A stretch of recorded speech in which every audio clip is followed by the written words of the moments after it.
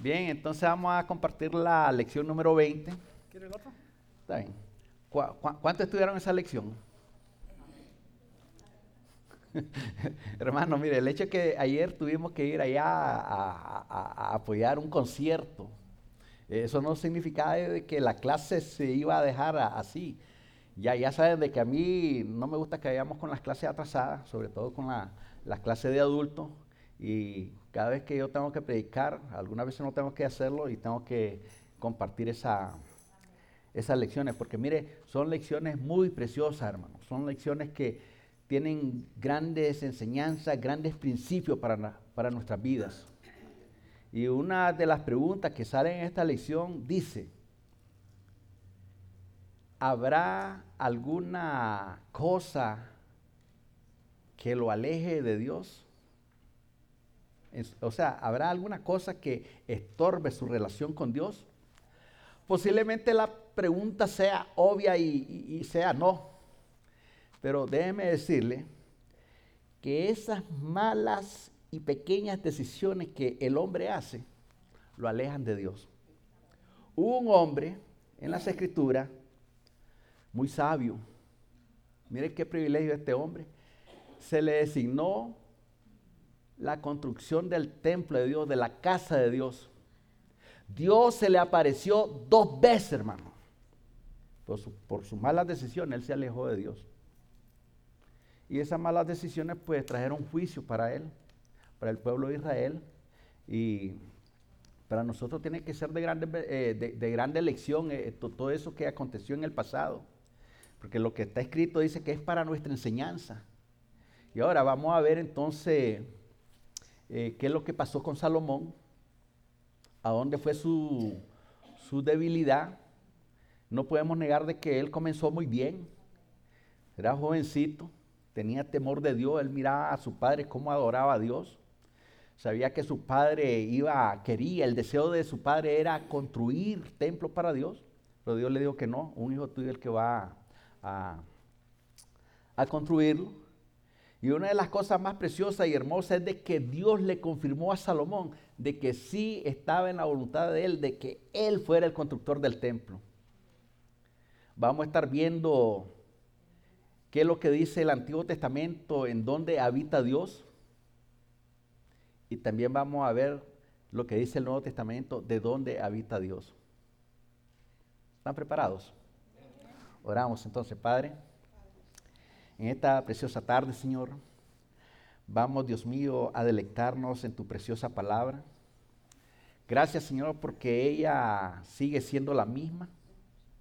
Tú sigues siendo el mismo. Tú sigues teniendo el mismo poder. Tú sigues siendo misericordioso, amoroso. Tu fidelidad no cambia, Señor. Y en este día, Señor, te damos gracias, Señor, porque nos permite reunirnos aquí para tener comunión unos con otros, adorarte como fue el propósito de la construcción del templo en aquella época y sigue siendo el mismo propósito de adorarte aquí. Esta casa es llamada casa de oración, Señor, y a pesar de las lluvias, Señor, de la tormenta, Señor, pero aquí está tu pueblo. A los que no pudieron venir ahí donde están, bendícelos, guárdalos, Señor, trata con ellos, Señor. Y que tu palabra, Señor, nos revele, Señor, tus propósitos para nuestras vidas, Señor. En esta tarde te damos gracias por el matrimonio Rivera, Señor, los hermanos Rivera. Están con nosotros, bendícelos, Señor. También a Angelito, Señor, que ha venido en esta tarde, hermana Leonor, que tenía alguna semana de que no había podido venir, pero a cada uno de los que estamos aquí, Señor, que tu gracia, tu amor y misericordia llene cada vida, cada corazón, Señor. En el nombre de Jesús, Señor, oramos. Amén. Voy a traer mi espada.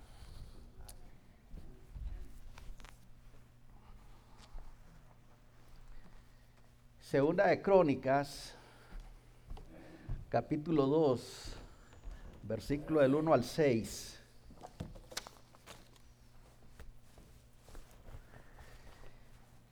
¿Y qué pasó con mi suplente? Que están.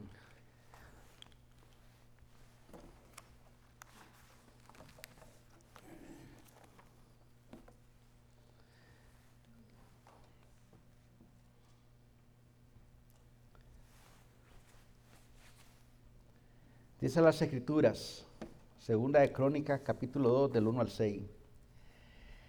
Determinó pues Salomón edificar casa al nombre de Jehová y casa para su reino. Y designó Salomón 70,000 hombres que llevasen cargas y 80,000 hombres que cortasen en los montes y 3,600 que lo vigilasen.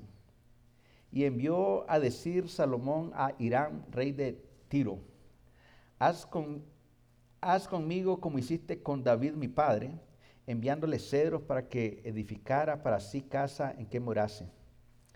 He aquí yo tengo que edificar casa al nombre de Jehová mi Dios para consagrársela, para quemar incienso aromático delante de él y para la colocación continua de los panes de la proposición y para holocausto a mañana y tarde, en los días de reposo, nuevas lunas y festividades de Jehová nuestro Dios, la cual ha de ser perpetuo en Israel.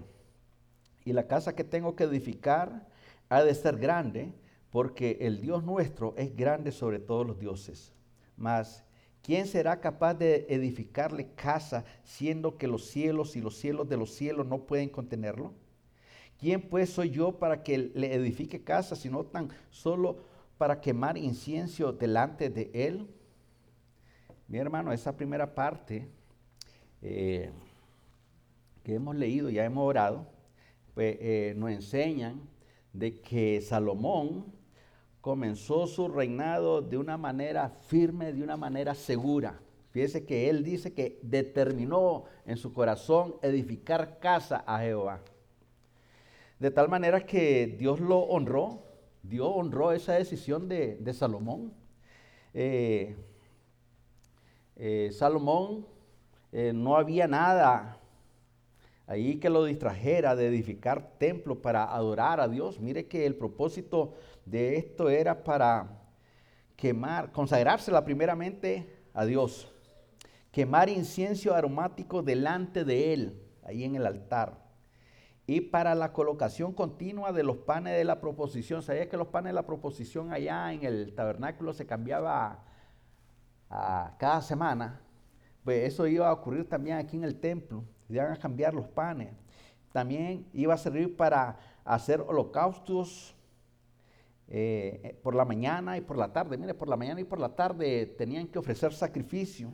Tenían que hacer también sacrificio en los días de reposo, es decir, el día sábado.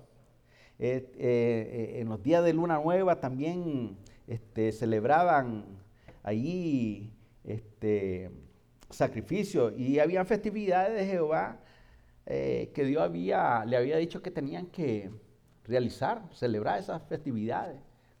Habían 3 grandes festividades y otras todavía que el pueblo celebraba, y entonces precisamente era para eso la casa.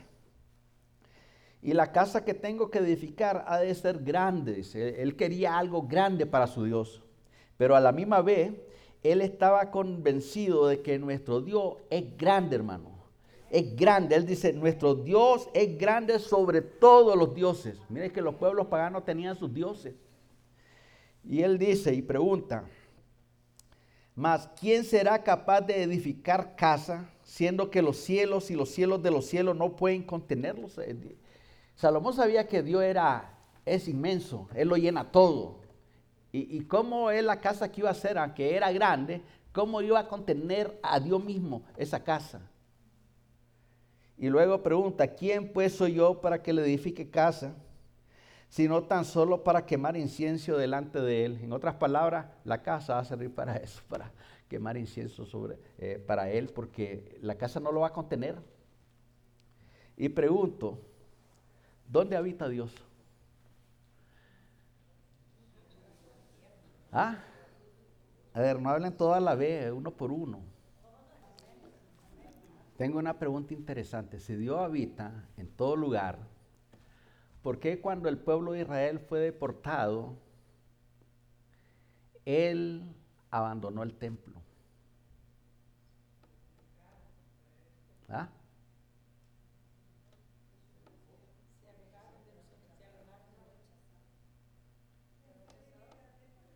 ¿Ah?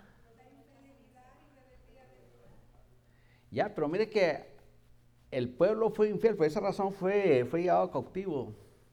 unas veces ahí a Siria, otras veces ahí a Babilonia. Sin embargo, Dios sigue siendo fiel. Y él abandonó el templo precisamente para acompañar a su pueblo ahí donde iba a estar cautivo, a los fieles por lo menos.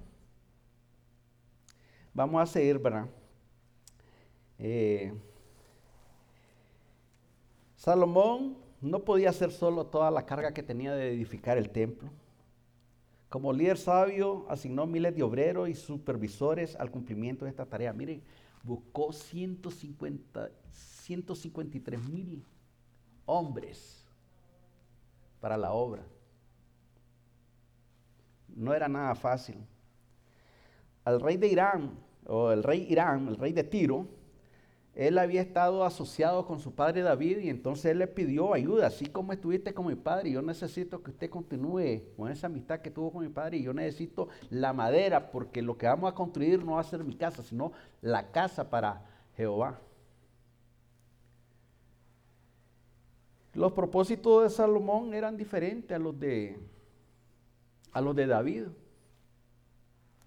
La descripción que hace él sobre la razón de ser el templo muestra su conocimiento de la ley mosaica. Mire que él dice que va a ser para quemar incienso, para hacer sacrificio en la mañana y en la tarde, para celebrar el día de reposo ahí, hacer la ceremonia que tenían que hacer, los sacrificios. Y para toda necesidad del pueblo, para adorar a Dios. El pueblo de Israel tenía que ir al templo precisamente adorar a Dios cada año, a ofrecer sacrificios por el pecado. El sumo sacerdote tenía que ofrecer primeramente sacrificios por él, luego lo hacía por el rey y luego por el pueblo. Y ahí iban toditas las ofrendas, la gente con gratitud de corazón al templo llevaban, de tal manera que el templo fue un lugar para adorar a Dios. Cuando usted le da a Dios de lo que Él le da a usted está adorando a Dios, hermano. Cuando usted alaba a Dios, está adorando, exaltando su precioso nombre. Y Él está atento a lo que usted hace para Él. También sabía Salomón de que Dios era más grande que el templo que Él se proponía construir. Fíjese que después que Él fue designado rey, que lo coronan y lo ungen por rey, luego que él pide sabiduría a Dios, dice que él siguió, aparte de los materiales que David ya había acumulado para el templo, para la construcción del templo, él también comenzó a acumular, comenzó a pedir materiales al rey de Tiro, de tal manera, hermano, de que pasó más o menos como 4 años preparando todos los materiales.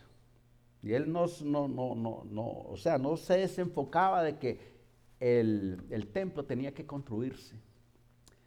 Dios está construyendo un templo hoy mismo, hermano, en los corazones. Y Él si no, se va a llevar mucho tiempo.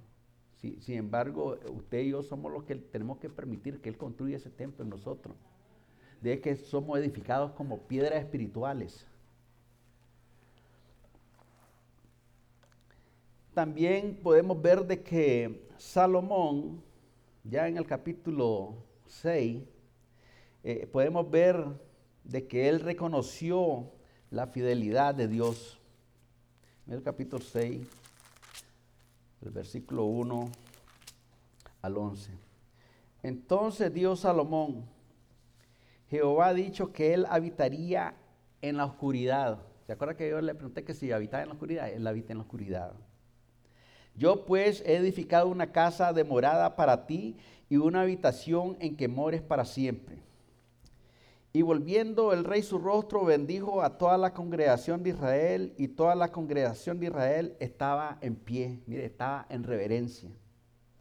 Y él dijo: bendito sea Jehová Dios de Israel, quien con su mano ha cumplido lo que prometió con su boca a David mi padre, diciendo: desde el día que saqué a mi pueblo de la tierra de Egipto, ninguna ciudad he elegido de todas las tribus de Israel para edificar casa donde estuviere mi nombre, ni he escogido varón, pues, que fuese príncipe sobre mi pueblo Israel. Mas a Jerusalén he elegido para que en ella esté mi nombre, y a David he elegido para que esté sobre mi pueblo Israel. Y David mi padre tuvo en su corazón edificar casa al nombre de Jehová, Dios de Israel. Mas Jehová dijo a David mi padre, respecto a haber tenido en tu corazón deseo de edificar casa a mi nombre, bien has hecho en haber tenido esto en tu corazón. Pero tú no edificarás la casa, sino tu hijo, que saldrá de tus lomos, él edificará casa a mi nombre. Y Jehová ha cumplido su palabra que había dicho, pues me levanté yo en lugar de David mi padre, y me he sentado en el trono de Israel.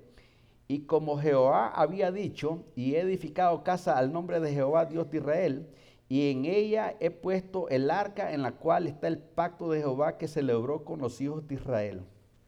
Mire que allí él está afirmando cada una de las cosas que Dios había prometido a David su padre, que cómo había cumplido. Si lo único que no le permitió a su padre, a David, fue edificar el templo, y le dio su razón por la cual él no podía.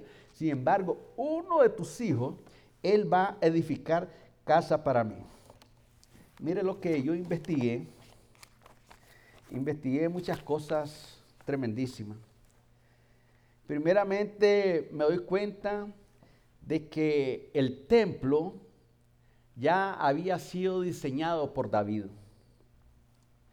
A Salomón le correspondió organizar la fuerza laboral con la ayuda de Hiram, rey de Tiro.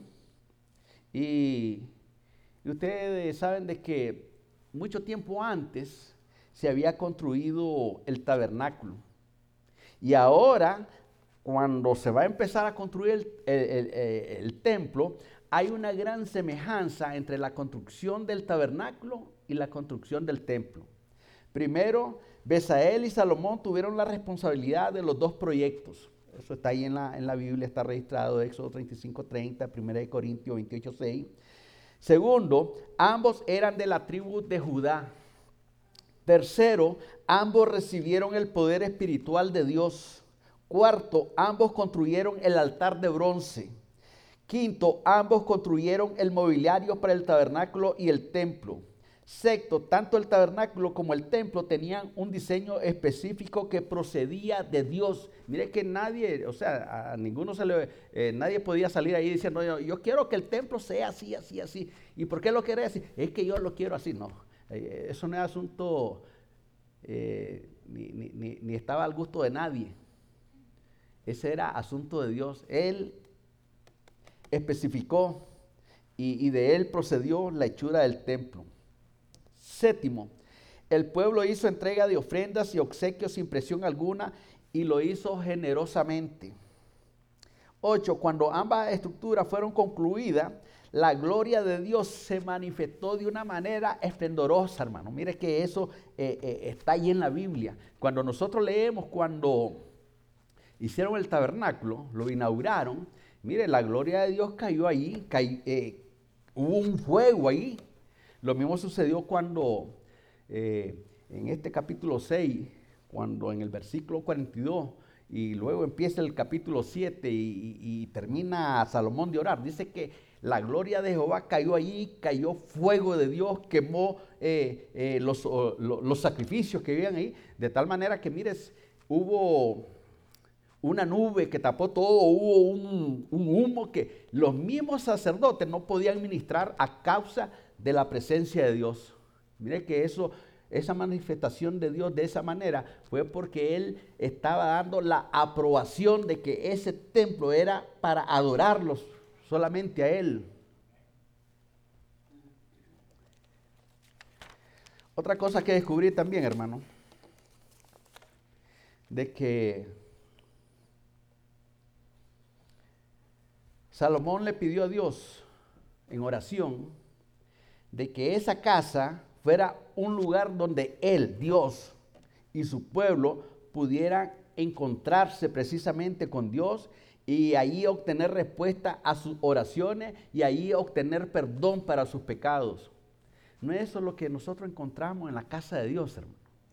Venimos aquí con todas las cargas de nuestros pecados, con todos nuestros dolores, con todas nuestras dudas. Venimos, oramos al Señor y Dios nos quita esas cargas, la aliviana. Venimos en pecado, Él nos perdona. Venimos enfermos, Él nos sana.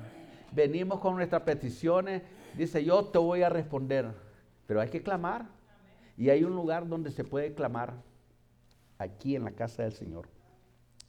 Mire que en el Antiguo Testamento se nos dice, ahí ya leíamos de que Dios habita en la oscuridad, según Crónicas 6:1. Dios habita en el santuario, tanto ahí en el tabernáculo como en el templo, allí habita Dios en el santuario, Éxodo 25:8. Dios habita, según el Antiguo Testamento, en medio del pueblo de Israel, Números 35:34, Ezequiel 43:9. Dios habita en el templo, 1 Reyes 6:13, Salmo 68:16. Dios habita en las alabanzas, según el Salmo 29:3. Y Dios habita en Sión, la ciudad de Jerusalén. Según el Nuevo Testamento, Dios habita en luz inaccesible. 1 Timoteo 6:16. Según el Nuevo Testamento, Dios no habita en templos hechos de manos humanas. Ustedes vieron que Dios habita aquí. Esto fue hecho por manos humanas. Pero Él habita aquí, Él está ahí en medio de nosotros. Jesucristo dijo que Él iba a estar donde estuvieran 2 o 3 congregados en su nombre, ahí iba a estar en medio de Él. Y cuando yo me voy a mi casa, Él no está aquí, Él va conmigo, porque lo hallamos en el corazón. Mire lo que dice ahí, Él habita en luz inaccesible, no en templos de hechos de mano humana, en medio de los que se reúnen en su nombre. Usted y yo estamos reunidos en su nombre, pues ahí está Dios habitando en medio. Él habita, según el Nuevo Testamento, en cada hijo de Dios. Usted es un hijo de Dios, ahí está habitando Dios. Dios habita en cada servicio de los cristianos. Él está presente en todos los servicios de los cristianos. Que solo estando, pues allí está presente Él. Y Él habita también, según Apocalipsis 21:22, en el templo del cielo. Allá hay una ciudad.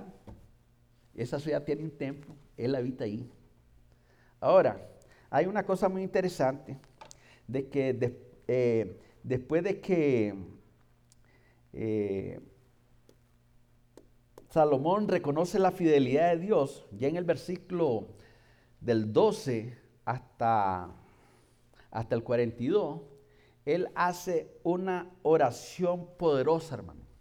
Hace una oración y le hace peticiones al Señor de que, mire, cuando nosotros leemos eso así, a la ligera, ni cuenta nos damos cuáles son esas peticiones, pero ahí están enumeradas, mire, están unas detrás de otras. Mire que cuando Dios pidió, cuando Salomón oró de esa manera, él quería que en ese lugar Dios mismo oyera el clamor del pueblo y que esas oraciones por las cuales él pidió son oraciones específicas. De tal manera que él concluye su oración ahí en el versículo 42, pero quiero que usted vea cuáles son esas 7 oraciones específicas.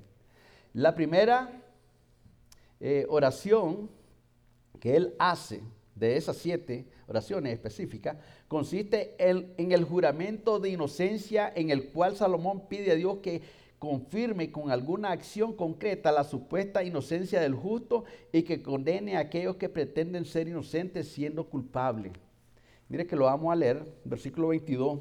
Si alguno pecare contra su prójimo y se le exigiere juramento y viniere a jurar ante tu altar en esta casa, tú oirás desde los cielos y actuarás y juzgarás a tu siervo dando la paga al impío, haciendo recaer su proceder sobre su cabeza y justificando al justo al darle conforme a su justicia.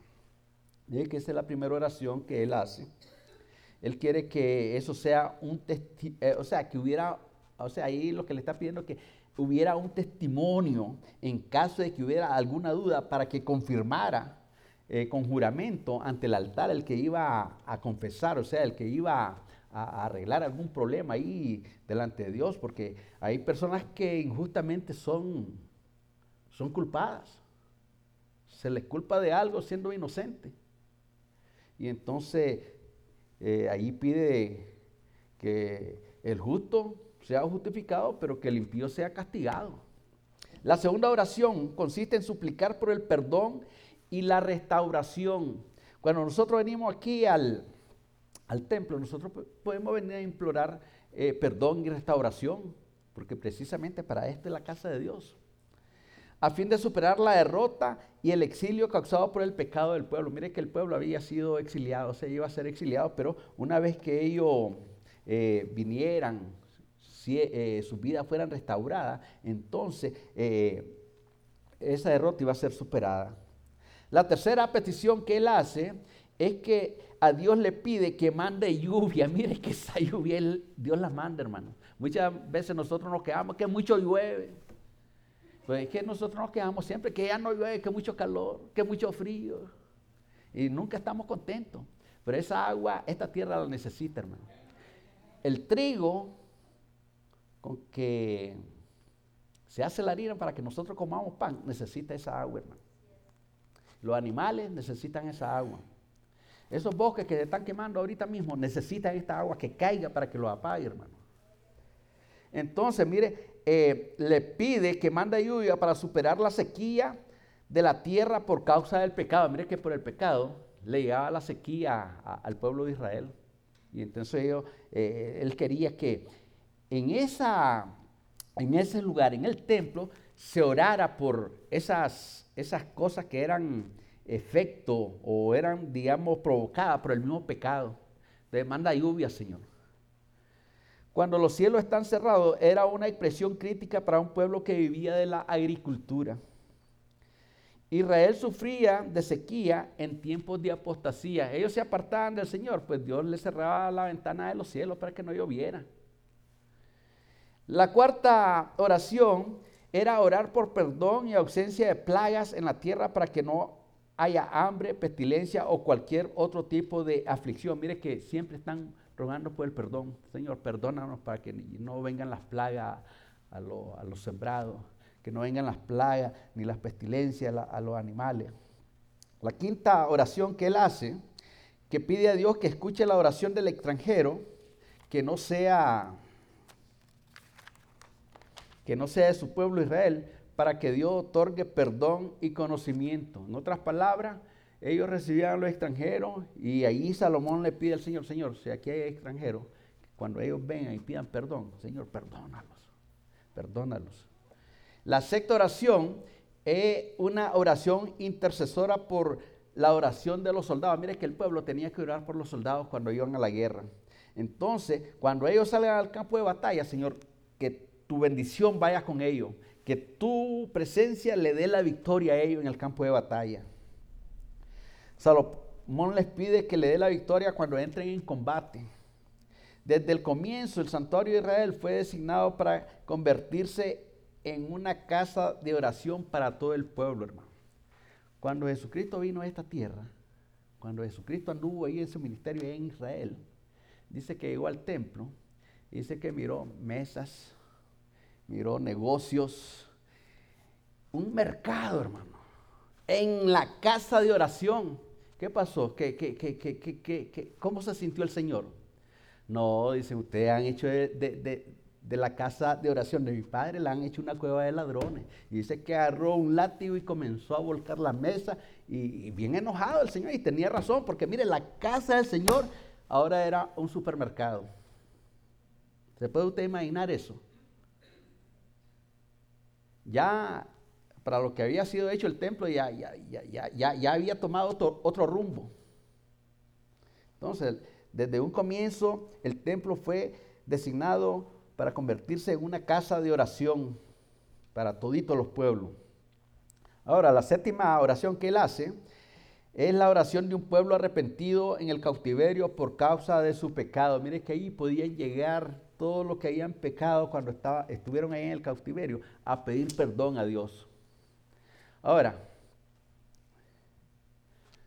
esta petición que hace, estas 7 peticiones que que Salomón hace sobre la oración, mire que ponen claro 2 peticiones primero. Primero pide a Dios que tome posesión de su morada en el templo, porque eso fue precisamente construido para él, a fin de que sus sacerdotes al participar de su gloria sean revestidos de salvación y que sus fieles se regocijen en el bien.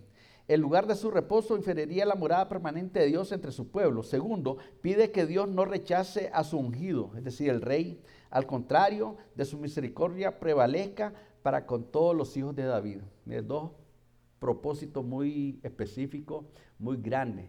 Que Dios tome el lugar que le corresponde y que perdone a su ungido para que prevalezca la misericordia de Dios. Y Dios es fiel. Mire que el mismo padre de Salomón escribió en cierta ocasión: tus misericordias son nuevas cada mañana.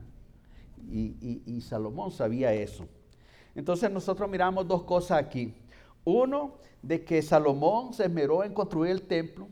Luego que él reconoce la fidelidad de Dios. Luego hace esta oración con esas 7 peticiones y luego nosotros vamos al capítulo 7 y dice ahí, el versículo 1, cuando Salomón acabó de orar, descendió fuego de los cielos y consumió el holocausto y las víctimas y la gloria de Jehová llenó la casa.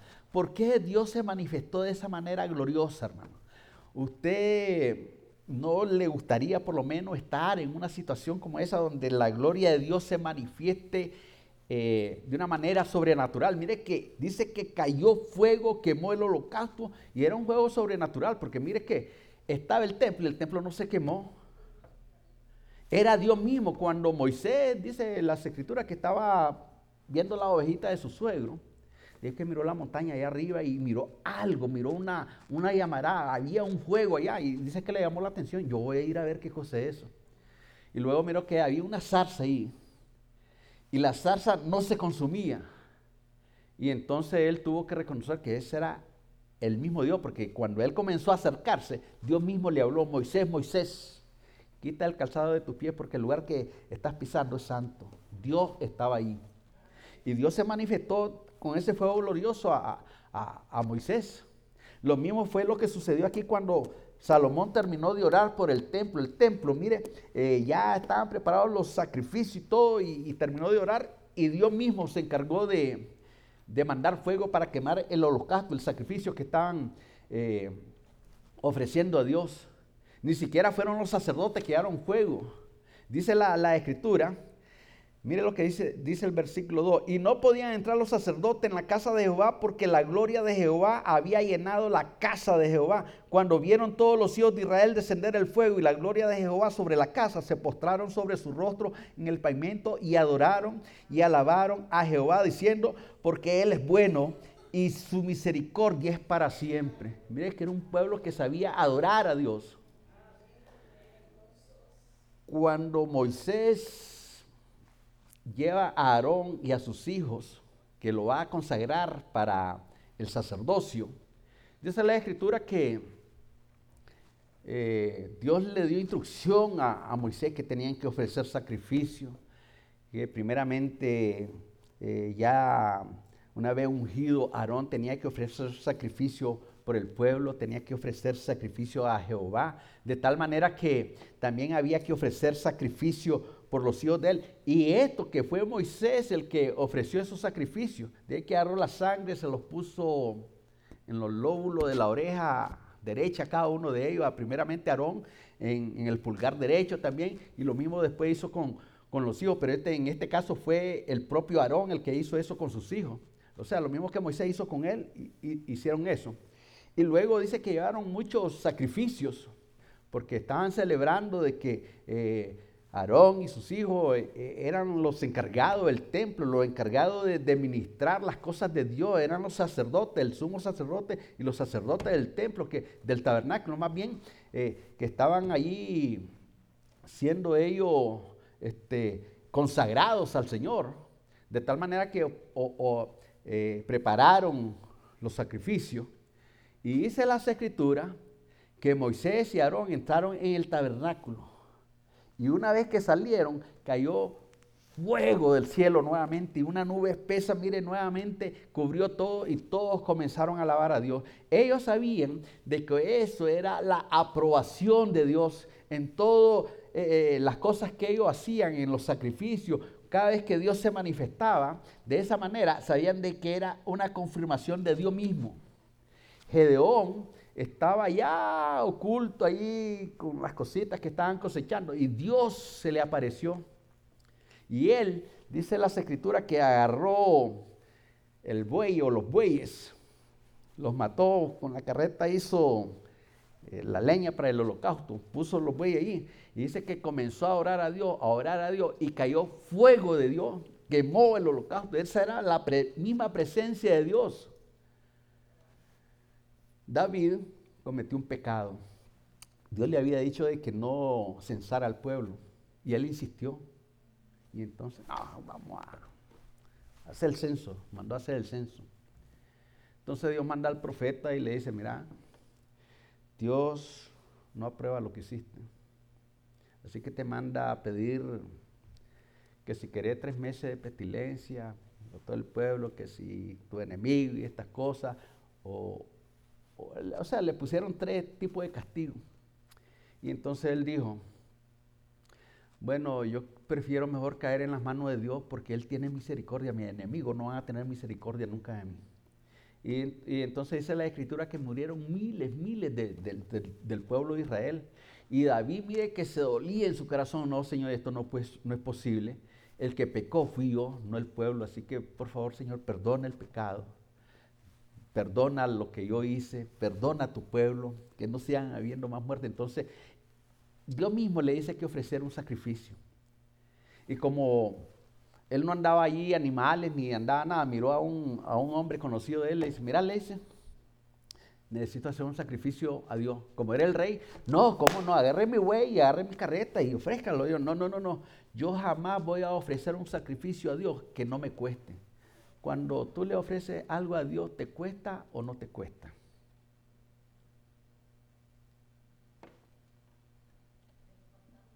A ver. Por ejemplo, mire, digamos que hoy estaban recogiendo la ofrenda, los diezmos. Imagínense que digo yo, voy a diezmar, pero no ando. Esposa mía, deme tanto para yo diezmar. Me está costando a mí eso, ¿verdad que no? Entonces David no quería ofrecer un sacrificio que no le costara a él. Entonces él pagó un precio por el buey y la leña. Ofreció el sacrificio.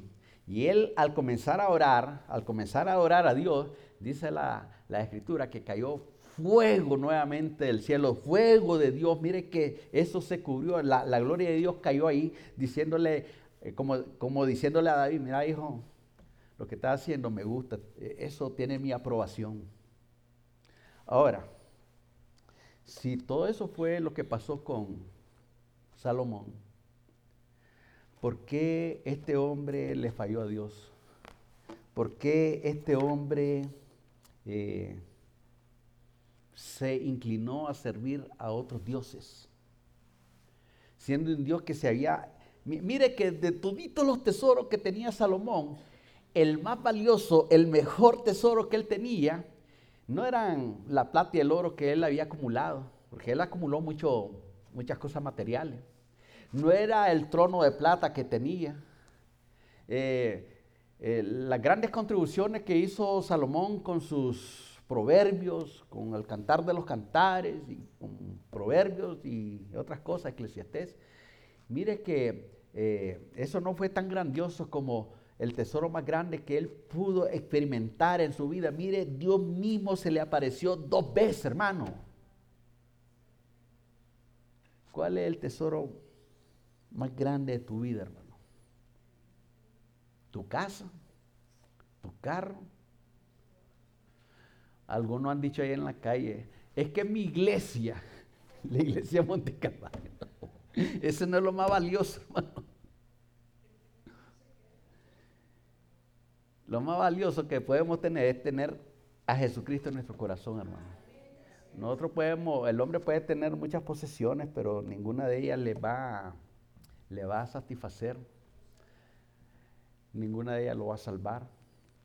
Decía un hombre, con dinero usted puede comprar una casa, pero no puede comprar un hogar, una familia. Con dinero usted compra medicina, pero no compra salud. Con dinero usted puede comprar la biblioteca más grande del mundo, pero no puede comprar conocimiento de lo alto. Con dinero puede hacer muchas cosas, pero no lo puede salvar. Con dinero usted no puede comprar vida.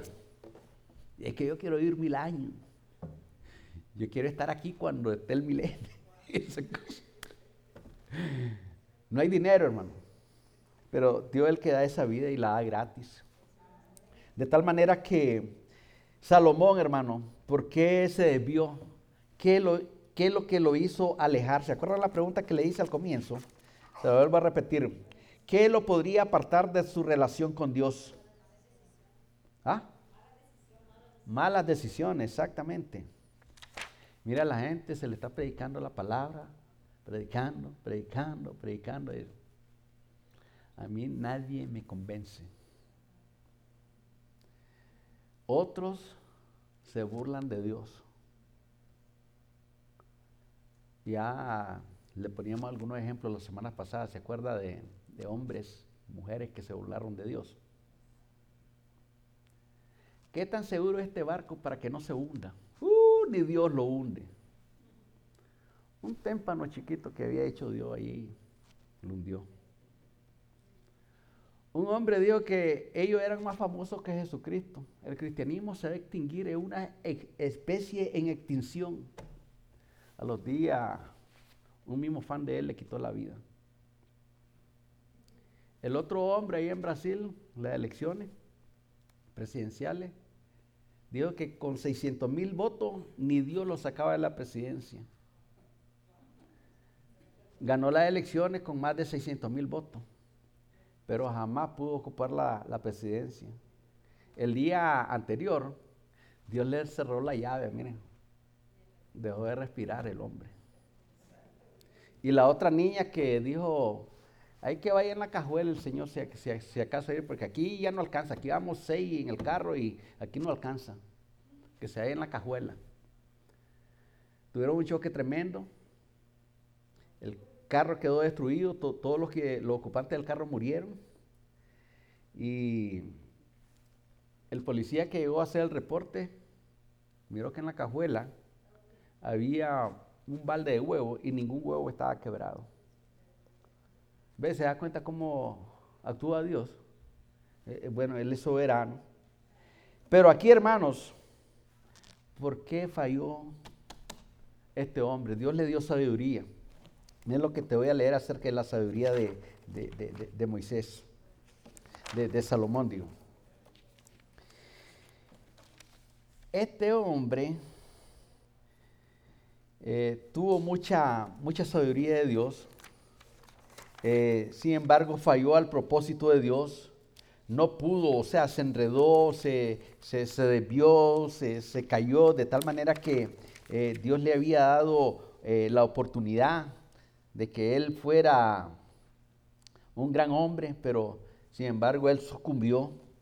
Él tuvo sabiduría para ser un buen ministrador, un buen rey. Tuvo sabiduría para escoger a las personas para la construcción. En cierta ocasión llegaron un caso, 2 madres con un niño. Entonces, en su sabiduría, él se dio cuenta quién era la verdadera madre. Una mujer allá de África se dio cuenta de la sabiduría de Salomón. No, yo tengo que ir a ver a este hombre porque lo que me han contado es increíble. Y la cuestión que va ahí, cuando oyó a Salomón, la sabiduría de Salomón, y todo lo que él había hecho y lo que decía, no, ni siquiera una cuarta parte de lo que me contaron, es lo que es este hombre es mucho más, de tal manera que quedó maravillada la mujer de la sabiduría de Salomón, pero este hombre no tuvo sabiduría en lo espiritual, hermano. Mire que sucumbió a la idolatría. 300 mujeres, 700 concubinas. ¿Qué propósito era eso? Bueno, él quería ser como los reyes de las naciones vecinas. que tenían muchas mujeres. Ellos con eso querían demostrar respeto, autoridad, honor, poder.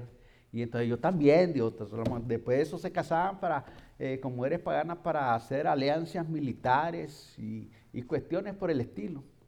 De tal manera que nosotros podemos ver, hermano, de que el rey se conformó a la norma del mundo. En Romano se nos dice que nosotros no nos tenemos que conformar al mundo, al sistema de este mundo. Tenemos que renovar nuestra mente cada día, hermano. Él no atendió las claras advertencias de la ley divina. Mire que el hombre más sabio no quiso hacer caso de la ley de Dios. El sabio peca contra la luz de su propio conocimiento. Miramos a Salomón pecando contra la sabiduría de su propio conocimiento. Él sabía que eso era abominable a Dios, la idolatría. Es que yo sigo adorando a Dios, por supuesto. Mira, él nunca dejó de adorar a Dios, pero a la misma vez adoraba a otros dioses, de las mujeres de él. Es más, hizo altares cerca del templo de Dios. Él mismo quemaba sacrificio a esos dioses. Pero no, yo amo a Dios. Él mismo era consentidor de la idolatría en el pueblo. Era hechor de la idolatría del pueblo. Él aprobaba la idolatría en el pueblo. Se dejó seducir por lo que parece ser su punto más débil, la sensualidad. La sensualidad, hermano, es una persona que está dominada por toditos sus sentidos. Lo mira bueno todo. Perfecto, hagámoslo. Él participó de la poligamia, como era la costumbre de la época. Era también, para muchos, eso era una señal de grandeza. Hoy en día los hombres que tienen muchas mujeres son muy hombres. Pero aunque la poligamia estaba en su apogeo en esa época, como lo sigue siendo ahora, jamás tuvo la aprobación de Dios de que Salomón pues estuviera de eso. Salomón no quería ser menor, o sea, menos que los demás reyes. Yo también. Si él tiene 2, yo voy a tener 4. Si él tiene 100, pues yo voy a tener más. Y entonces, él apeló a este recurso mundano para llenar su sed de riqueza y de grandeza. La idolatría no solamente es un pecado, hermano, es también abominación a Jehová. Él en su ley dice, no tendrás dioses ajenos delante de mí. Mire que hay quienes adoraban.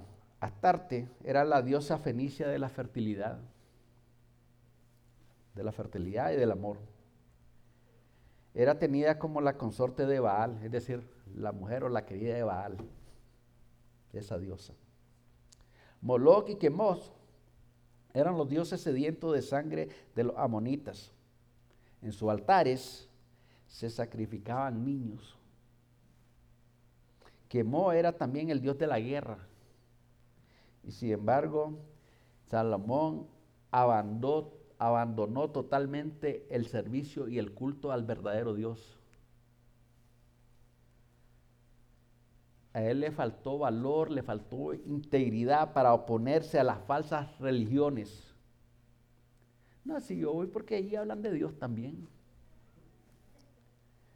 Y somos hermanos en la fe. Solo, claro, ellos adoran imágenes, ¿verdad? Pero después igual todo. Tuvo un corazón dividido entre Dios y los dioses. Jesucristo, estando aquí en esta tierra, Él enseñó que no se podía no se podía servir a 2 señores. O servía a uno o servía al otro. Pero 2 a la vez no podía. Hermano, pero yo no soy idólatra, yo no adoro imágenes, yo no adoro otros dioses. Ya, pero tenés un pie afuera de la iglesia y el otro adentro. Da igual. Ajá. Tampoco fue una tolerancia pasiva de no hacer, pero dejar hacer. O sea, él nunca impidió que se hiciera eso. Él más bien daba permiso, háganlo. Él participaba activa y conscientemente en el pecado. Y mire, ¿cuáles son los 3 pasos de ese pecado? Primeramente, consintió, promovió y participó. El que del principio Salomón se involucrara en la adoración a Dios en los lugares altos, lo predisponía a la posterior idolatría. Si él estaba acostumbrado a adorar a Dios, él no estaba supuesto a caer en idolatría, hermano. Sin embargo, miramos que el hombre falló. El ideal siempre era que la adoración verdadera a Jehová debía de efectuarse solo en Jerusalén. Bueno, si yo estoy adorando siempre en Jerusalén, el hecho que adore allá, eso nada, no impide. Porque eso es Samaria, ahí tienen su monte. Y yo puedo ir ahí a adorar. Porque la verdadera adoración es allá en Jerusalén. Pues precisamente como la adoración es verdadera allá en Jerusalén, solamente en Jerusalén podemos adorar. Y él iba a adorar a otros lugares. Fíjese que aún antes de construirse el templo en Jerusalén, la adoración era en Jerusalén. Es claro que todo esto resulta bien funesto. Mezclar la verdadera adoración con cualquier otra adoración, ya se hiciera en el templo, fuera de él, eso no estaba bien delante de los ojos de Dios. Y Dios, mire que Él no comparte su gloria con nadie, hermano. Él exige adoración solamente para Él. Mire, el hombre que había afirmado con su boca y creído en su corazón que Dios era lo más grande que había, que Él habitaba en todo lugar, ahora él cae en idolatría. Hay quienes tratan de excusar el pecado de Salomón diciendo, bueno, él tenía que halagar a las mujeres. Para mantener la paz de su reino, él tenía que permitir eso. Pero lo justificaban diciendo, él de todas maneras adora a Dios en el interior, en su corazón. Es que Dios no ve lo de afuera, dicen. Mire, si Dios mira lo de adentro, ¿cómo no ver lo de afuera, hermano? ¿Ah? Nosotros miramos lo de afuera, por supuesto. Pero si Dios puede mirar adentro, ¿cómo no va a mirar lo de afuera? Hombres que se visten ahí como los toreros, llegan a la iglesia y quieren hacer especiales cantando. Es que Dios mira el corazón, no lo de afuera. ¿Sabe cómo se llama eso? Hipocresía. Y la hipocresía es pecado. Entonces a Salomón le tocó ser un hipócrita más. Fíjese que Dios le mandó un juicio a este hombre.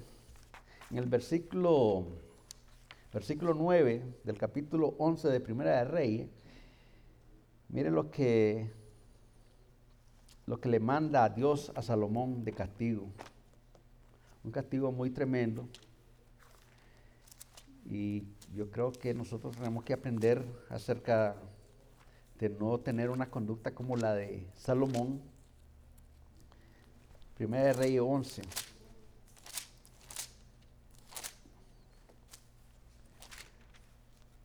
Se lo voy a leer rapidito.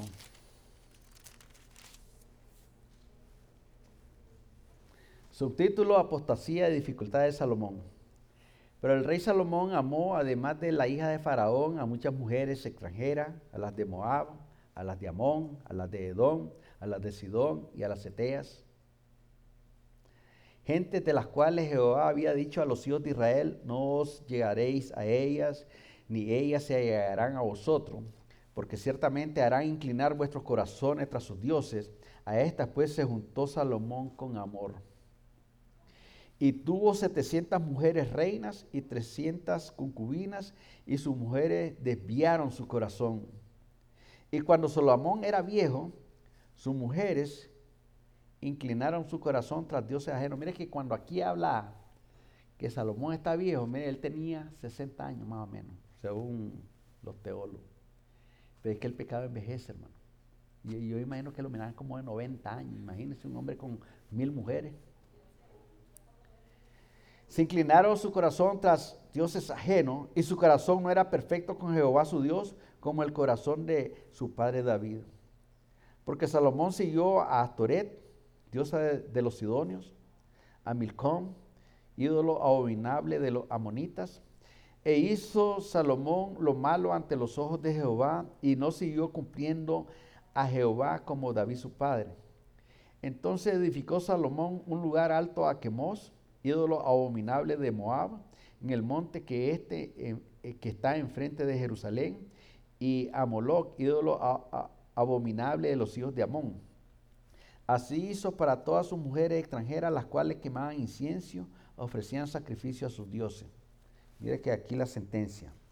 Y se enojó Jehová contra Salomón, por cuanto su corazón se había apartado de Jehová, Dios de Israel, que se le había aparecido 2 veces.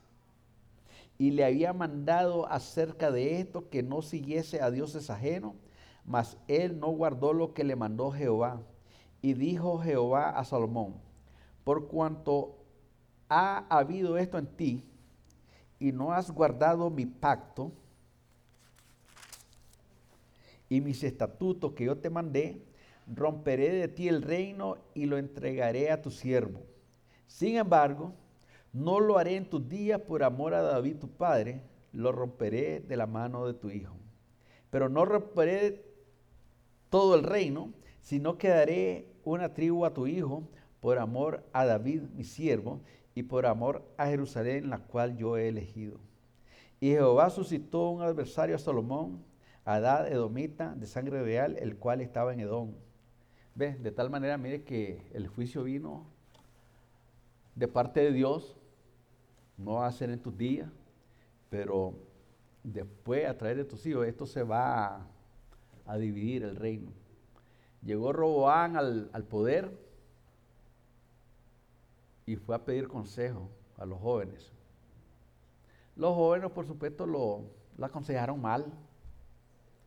Fue a los ancianos a pedir consejo. Los ancianos le dijeron, mira, hijo, usted tiene que amar al pueblo, estimarlo, tenerlo en gran estima, y no como hizo tu padre, que le dio latigazo.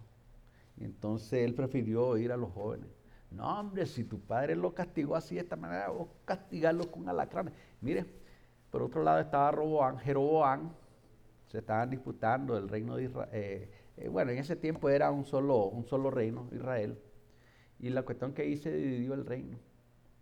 Y mire que una casa dividida no subsiste, hermano. De tal manera que fue Dios quien le dijo a Salomón, mira, uno de tus hijos, él va a gobernar, le voy a dar solamente una tribu. Y fue la tribu de Judá. Bueno, la escritura dice una tribu, pero prácticamente fueron 2. Porque Judá y Benjamín siempre se consideraban como Judá las 2 tribus. Y entonces, de esa tribu, de Judá, fue donde vino nuestro glorioso Salvador. Mire que Dios fue cumpliendo paso a paso todo su propósito para nuestra vida. Miramos qué es lo que sucedió con Salomón. Comenzó bien, se dedicó a Dios, hizo la casa de Dios, dijo que era la casa de oración para Dios, le pidió peticiones. En esta casa se van a venir a pedir peticiones los extranjeros, los que están en la cautividad. Vamos a pedir por nuestra tierra que no sea llena de peste ni de plaga. Vamos a pedir para que nuestros soldados tengan la victoria en las batallas. Vamos a pedir que Dios mande lluvia para los siembros, que Dios bendiga esta nación, de tal manera que el corazón de él se desvió.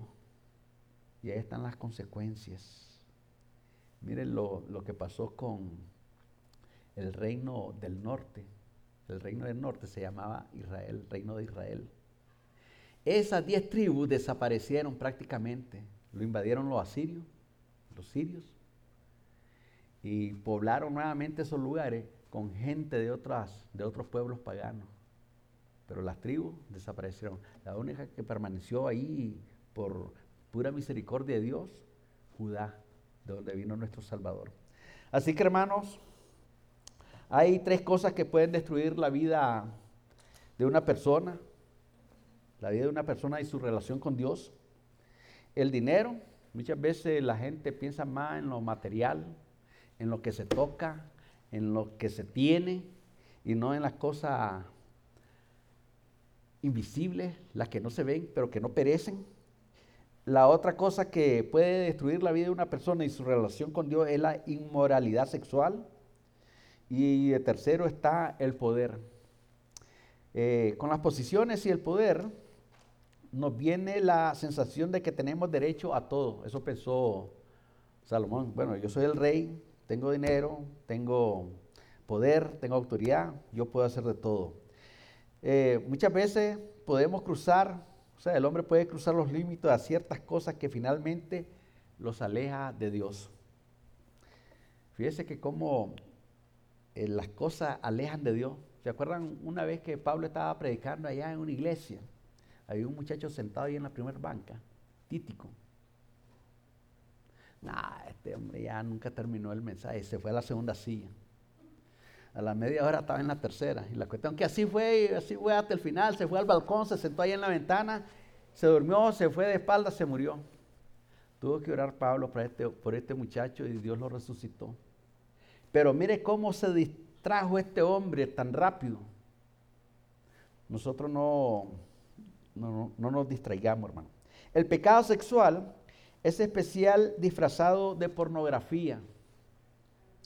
Se ha propagado con desfreno en el mundo de hoy. Mire la pornografía por donde quiera. Hay muchos creyentes que han caído en esa tentación. Si nosotros no confrontamos nuestra conducta, esta nos puede alejar de Dios. Mire que para vender un carro ahí le ponen una mujer desnuda. Ajá.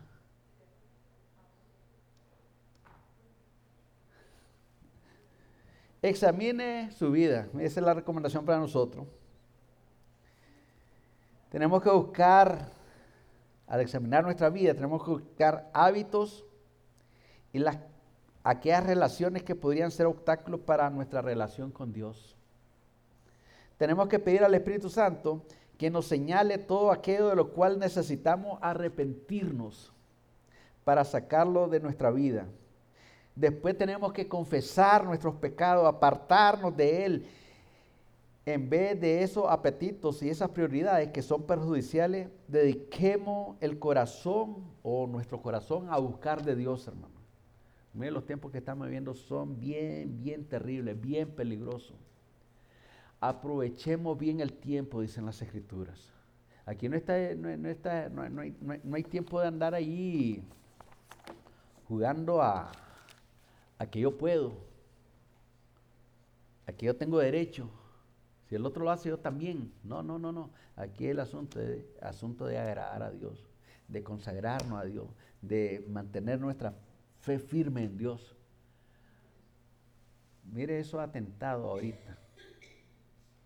Mire lo que está pasando en todas partes del mundo. Mire lo que pasó ahí en Estados Unidos hace poquito. Y esto cada día se pone peor, hermano. ¿Sabe por qué? Porque esos son dolores de parto.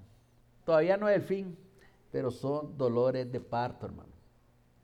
El fin va a venir cuando usted y yo cumplamos la gran comisión de llevar el evangelio a todas partes. De tal manera, hermano, que tenemos un reto. Tenemos el ejemplo de Salomón. Era un hombre muy entregado a Dios. Se descuidó. Como cristianos nosotros podemos decir, bueno, yo estoy yendo a la iglesia los sábados, los domingos, de vez en cuando ayuno, oro todos los días, traigo mis diezmos, pero mire, el diablo es un experto en ponerte una cascarita de banano ahí. Esa cascarita de banano usted la pisa, no se da cuenta y se cae. Levantarse es difícil. Sin embargo, cuando estamos en la mano de Dios, las tentaciones van a venir, pero Él nos va a dar la fortaleza para dar la salida, hermano. Nosotros no podemos evitar las tentaciones, pero sí podemos hacer de que no hagan nido en nuestras cabezas. Así que, hermano, nos ponemos en pie y oramos. Padre, en esta tarde, Señor, hemos, Dios mío, compartido esta lección que habla acerca del reino de Salomón, Señor. En ella miramos grandes cualidades de este hombre, Señor. Miramos, Dios mío, la preocupación y la responsabilidad que él tuvo para, Dios mío, primeramente, Señor, pedir tu ayuda, pedir sabiduría de lo alto, Señor, para hacer tu voluntad, Señor. Luego, cuando tú lo confirmaste, Señor, él comenzó, Dios mío, con toda firmeza en su corazón, Señor, de agradarte, de hacerte una casa para ti, una casa de oración, Señor. Y con todo ese entusiasmo, él pudo llevar al pueblo para que también ofrendara de lo mejor de ellos y construir tu santo templo, Señor. Pero, Dios mío, llegó un momento, Señor, en que él se descuidó, Señor. Llegó un momento en que su corazón fue desviado, Señor. Llegó un momento en que quedó atrapado, Señor. Y Dios mío, tú nos has dicho, Señor, de que no podemos, Señor, servir a dos señores. Tú has dicho que te adoremos solo a ti, Señor. Que te amemos solo a ti, Señor. Que te sirvamos solo a ti, Señor. Y nos recomienda y nos exhorta de que estamos viviendo tiempos bien difíciles, Señor. Tiempos en que hay grandes nubes. Tiempos en que hay grandes tempestades espirituales, Señor. Y muchos están cayendo, Señor. Muchos se están alejando, Señor. Las pequeñas decisiones erróneas que toman nos están alejando de ti, Señor. Pero a esta hora, Dios mío, estamos delante de ti, Señor, y Dios mío, reconocemos, Señor, de que no somos perfectos, que somos aún pecadores, pero tú empezaste una obra en nosotros, Señor. Y cada vez que fallamos, Señor, tú nos dices que nos pongamos a cuenta contigo. Y en esta tarde, Señor, queremos, Dios mío, ponernos a cuenta contigo, Señor. Queremos que la lluvia de tu bendición venga, Señor, a refrescar las sequías que hay posiblemente en los corazones, Señor. En nuestros corazones, Señor. Pero que tu gracia, Señor, nos alcance, Señor. Gracias, Señor, porque tu palabra nos aconseja a nosotros tus hijos, que si alguno de nosotros hemos pecado, abogado tenemos para con el Padre Jesucristo el justo. Él es la propiciación por nuestros pecados, Señor. Gracias, Señor, porque en aquella ocasión, Señor, tu presencia, tú te manifestabas de una manera gloriosa, esplendorosa, Señor, mandando fuego del cielo, Señor, quemando los holocaustos, Señor, dando tu aprobación así de que lo que se estaba haciendo estaba en tu voluntad, Señor. También, Dios mío, nosotros necesitamos que tú mandes fuego, Señor, fuego de tu Espíritu Santo, Señor, para confirmar, Señor, confirmar lo que tú estás edificando en los corazones, Señor, para confirmar, Señor, a tu pueblo, Señor, a seguir, Dios mío, caminando delante de ti sin desmayar, Señor.